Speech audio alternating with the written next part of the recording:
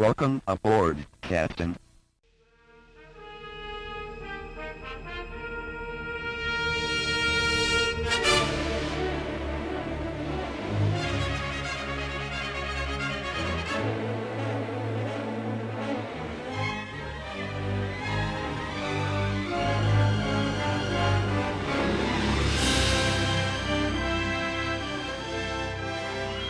Welcome back to the Wrath of Khan Minute, the semi-daily podcast where we talk about and celebrate Star Trek II, The Wrath of Khan, 1 minute at a time. I'm David Stoker. And I'm Chris LaSalle. Hey, Chris. David, how are you? Good. Happy Friday. You too, sir. Getting ready for the weekend. Yeah, that's right. So we're going to check our captain's log, and it appears we are on minute number 30. Half an hour into this movie already. I know. That's I'm pretty cool. I'm ecstatic. You're ecstatic. We're finally getting underway. I know. So this minute number 30, starts with Kirk and McCoy. They're stepping out of the turbolift still and onto the bridge. And this minute ends with Spock saying, "Don't you agree, Admiral?" That wasn't a sarcastic admiral, was it? That was not a Khan sarcastic Admiral. Gotcha. But we'll discuss Spock in a minute. Will do. So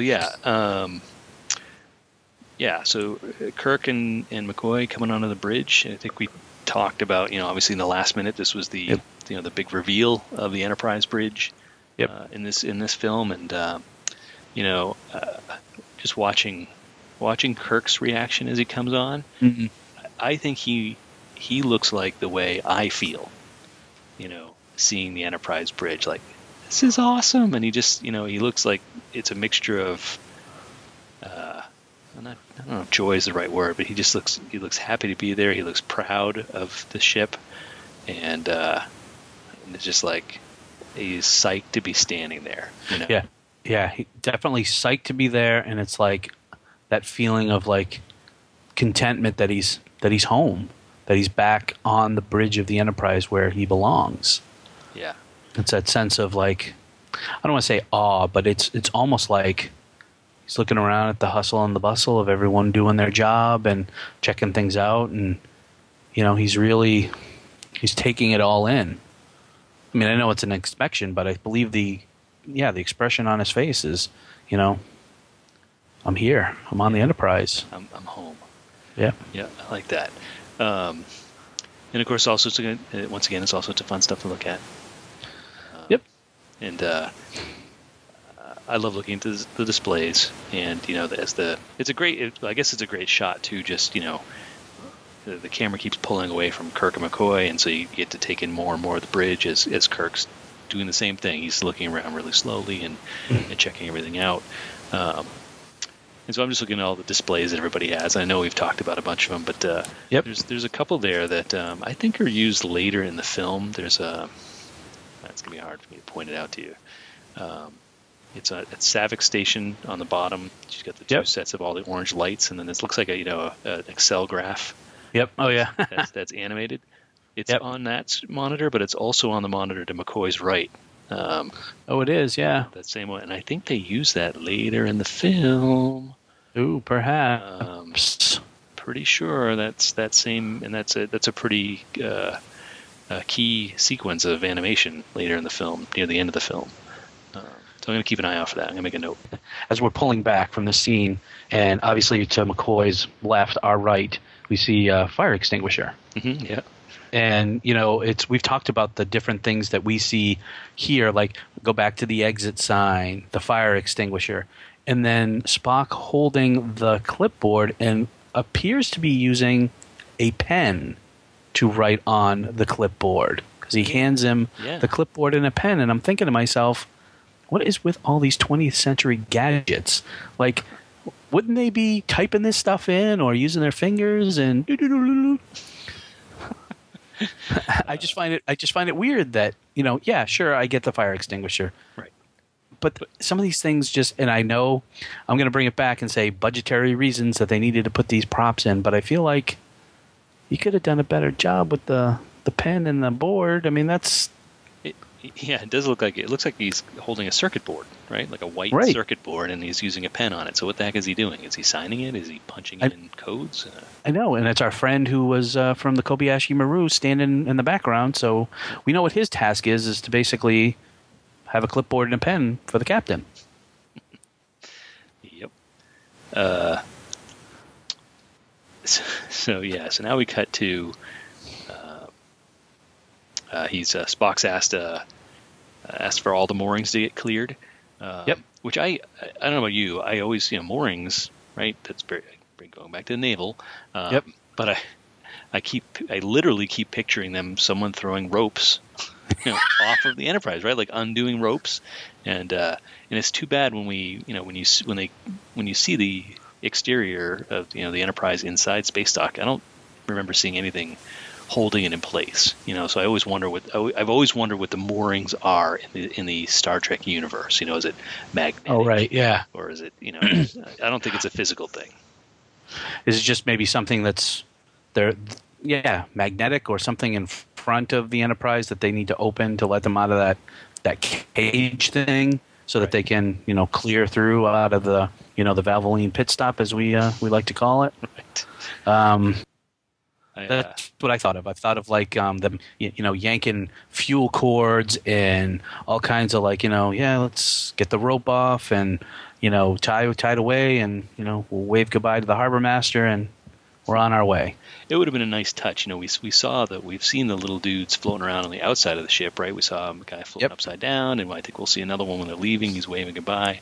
That would have been a nice touch, when clear all moorings. If you saw those guys out there with the little jetpacks, just pulling stuff off, right? Like my steam pipes and electrical gadgets, but I guess we're just going to start throwing we'll play the budget card, right? Now they couldn't do that for budget, right? Yeah. I chuckled watching this. There's the dialogue is all some of the dialogue's all kind of in the background. Obviously, there's a lot of people talking, chattering in the background, and Spock asks for clear all moorings, and I think Savick says that moorings are cleared, and Spock's response is like, "Thank you." It's a very. It doesn't sound like a Spock reaction. You know what I mean? He sounds very distracted.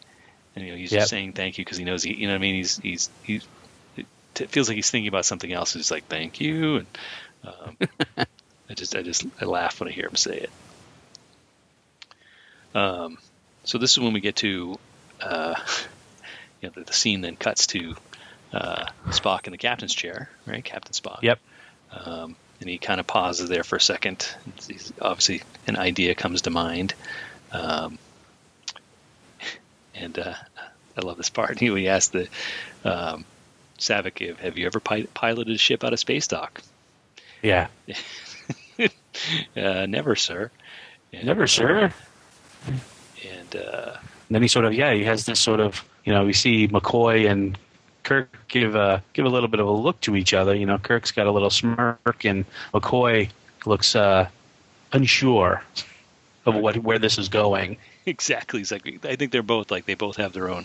Yeah, where's this going? Kirk's. It looks like he's smirking in a way, and McCoy's just like, I don't like the sound of this. Yeah. And again, we were talking a little bit about this offline. Then you see Spock look at Kirk and McCoy. Right. Yeah, and he sort of gives him like the I'm thinking something here. Light bulb. Light bulb. Yeah, light bulb. His Vulcan light bulb. And then this is one of my favorite lines in the movie. Spock standing up and straightening up and take her out, Mr. Savick. It's such a great line. And it's within like seconds there's all these great so Spock saying take her out, Savick, which I think to me is kind of un-Vulcan like too. You know what I mean? I think he's trying at this point to emulate humans, you know what I mean, and try to emulate. But we were talking about this offline a little bit, and we sort of were like, what's the motivation here? Is it to emulate Kirk, to emulate Kirk's a good captain and he knows that perhaps he would try something like this? Is he trying to impress Kirk? Like, he's a Vulcan, so they have no need for that, but he is human, So is that sort of a human response, like you said, like when he's trying to impress? Is he mentoring Saavik in the sense like, well, this is a perfect opportunity. I've got an admiral here. I can show off my mentee doing something, get good reviews, and have her take the ship out. Right. Well, it's interesting. I'm sure we could get into it pretty deep, but I think we know even from Spock's mouth later that Vulcans have no egos to bruise, right? Right. Yeah. So him wanting to show off Saavik really probably isn't logical. But I think you're right. I think that the human side of him is kind of coming through here. It is a great line, and it's a great scene, but you just have to. It's everything from that weird little look that he gives to Kirk and McCoy, and sort of is like, he comes to a decision, is like, I'm gonna let Saavik take her out, and then he stands up in a grand gesture and stands behind the chair, and it's like, take her out, Mr. Saavik. It's not a simple thing where he just sort of casually in passing. I mean, it's very deliberate. Yep. And very he gets up, stands behind, and makes a big show of it. So I feel like it's more than just like her just learning. Like, I feel like there's a purpose. Yeah, right, exactly. There's a couple levels here. Agreed. I'm not quite sure what they are. But continuing this, these half Vulcan, half human, half Vulcan, half Romulan, non-canonical. Right. Saavik's reaction, right, to take her out. She's like, she looks at Kirk like, oh crap. Yeah. And I kind of screwed up before, and it had a rough go in the Kobayashi Maru, and how's this gonna go? Yeah, that's a good point. I didn't think about that. Yeah, she's already had a kind of a failure in front of him. So you can see that reaction on her face. There's an emotion there of kind of fear, right? And then she... Yeah, it's almost like fear and like not wanting to go, like not wanting to do it. Oh, absolutely. Yeah, but she knows she can't say no. Yeah. And so she composes herself. Aye, sir. Does almost the same thing, the same move as Spock does, right? She kind of stands up, and you can see her composing herself. Yep. And then she, she walks by Kirk and McCoy, and does she give them sort of a sideways glance? She does. Yep. She definitely looks at them, and then looks down. Again, back to back moments here. We get right. Now we see Kirk and McCoy. Kirk looks scared. He looks terrified. Thank you. He looks terrified. He's like, what? And McCoy looks even. I mean, he looks like, are you nuts? Right. Like, I'm just waiting for him to say that. Like, you green-blooded, inhuman, like nutball. Well, you see him. He does almost like it's like a double take in a way, right? He kind of follows Saavik as she walks by, and then once she's off frame, he just whips his head back at Spock, like, "What are you doing, man?" His face is priceless. It's priceless, and it's I'm going to keep saying it over and over again. This kind of it's humor, right? They're playing it up for us. I think we're supposed to get a laugh out of it, and it's.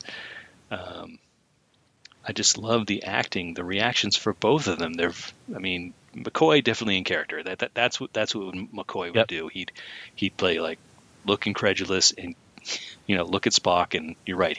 He's probably this close to saying something out loud. Kirk, on the other hand, his reaction is just it's not so much in character, but just that look of terror. Like, oh my God, what? Yeah, how's this going to go? My ship. This is not a simulation. And even her sitting down, I mean, she like sits down, and she still gives sort of like a backwards glance to the area behind them, as if to be like, I know I'm being watched. Yep, she does. You're right. But boy, could she sit down like in a more poised way? She's like sitting in her throne. Yep. And that's where Spock comes in and, For everything, there is a first time, Lieutenant.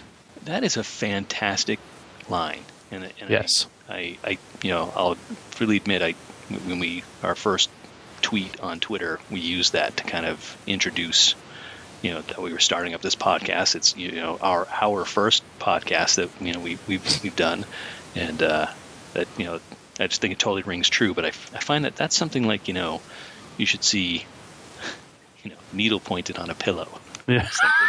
Or or hanging in a classroom, right? Like a motivational poster. There's just something, Right, yeah. Like, yeah, I love it. You could write, I'm sure, a book of philosophy, just based on that. I'm sure someone has. Yeah, I'm sure they have. You're right. And if they haven't, someone will now.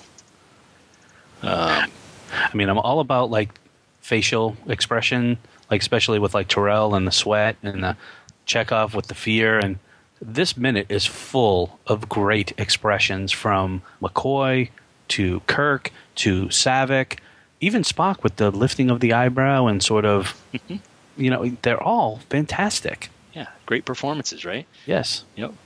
And then again, I think we just this very last moment in the minute. You got to go back to Spock's motivation here, because he just kind of throws the question over his shoulder. He doesn't even really turn around. He just kind of turns his head. Wouldn't you agree, Admiral? Is he needling Kirk?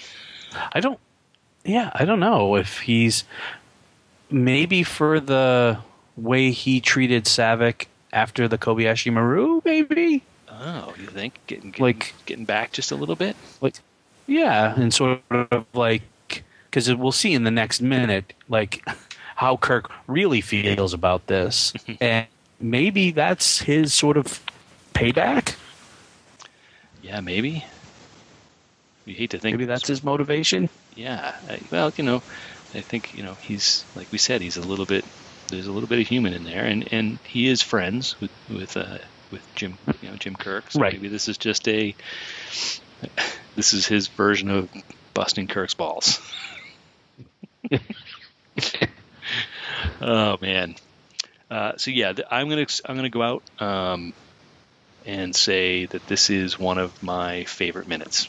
I don't think I've really called one yet in the show, but I'm gonna put minute 30 as one of my favorites. I don't think you've called one yet. Yep. Excellent. Yeah. And I actually think the next one too is one of my favorites. I think this whole sequence is just great.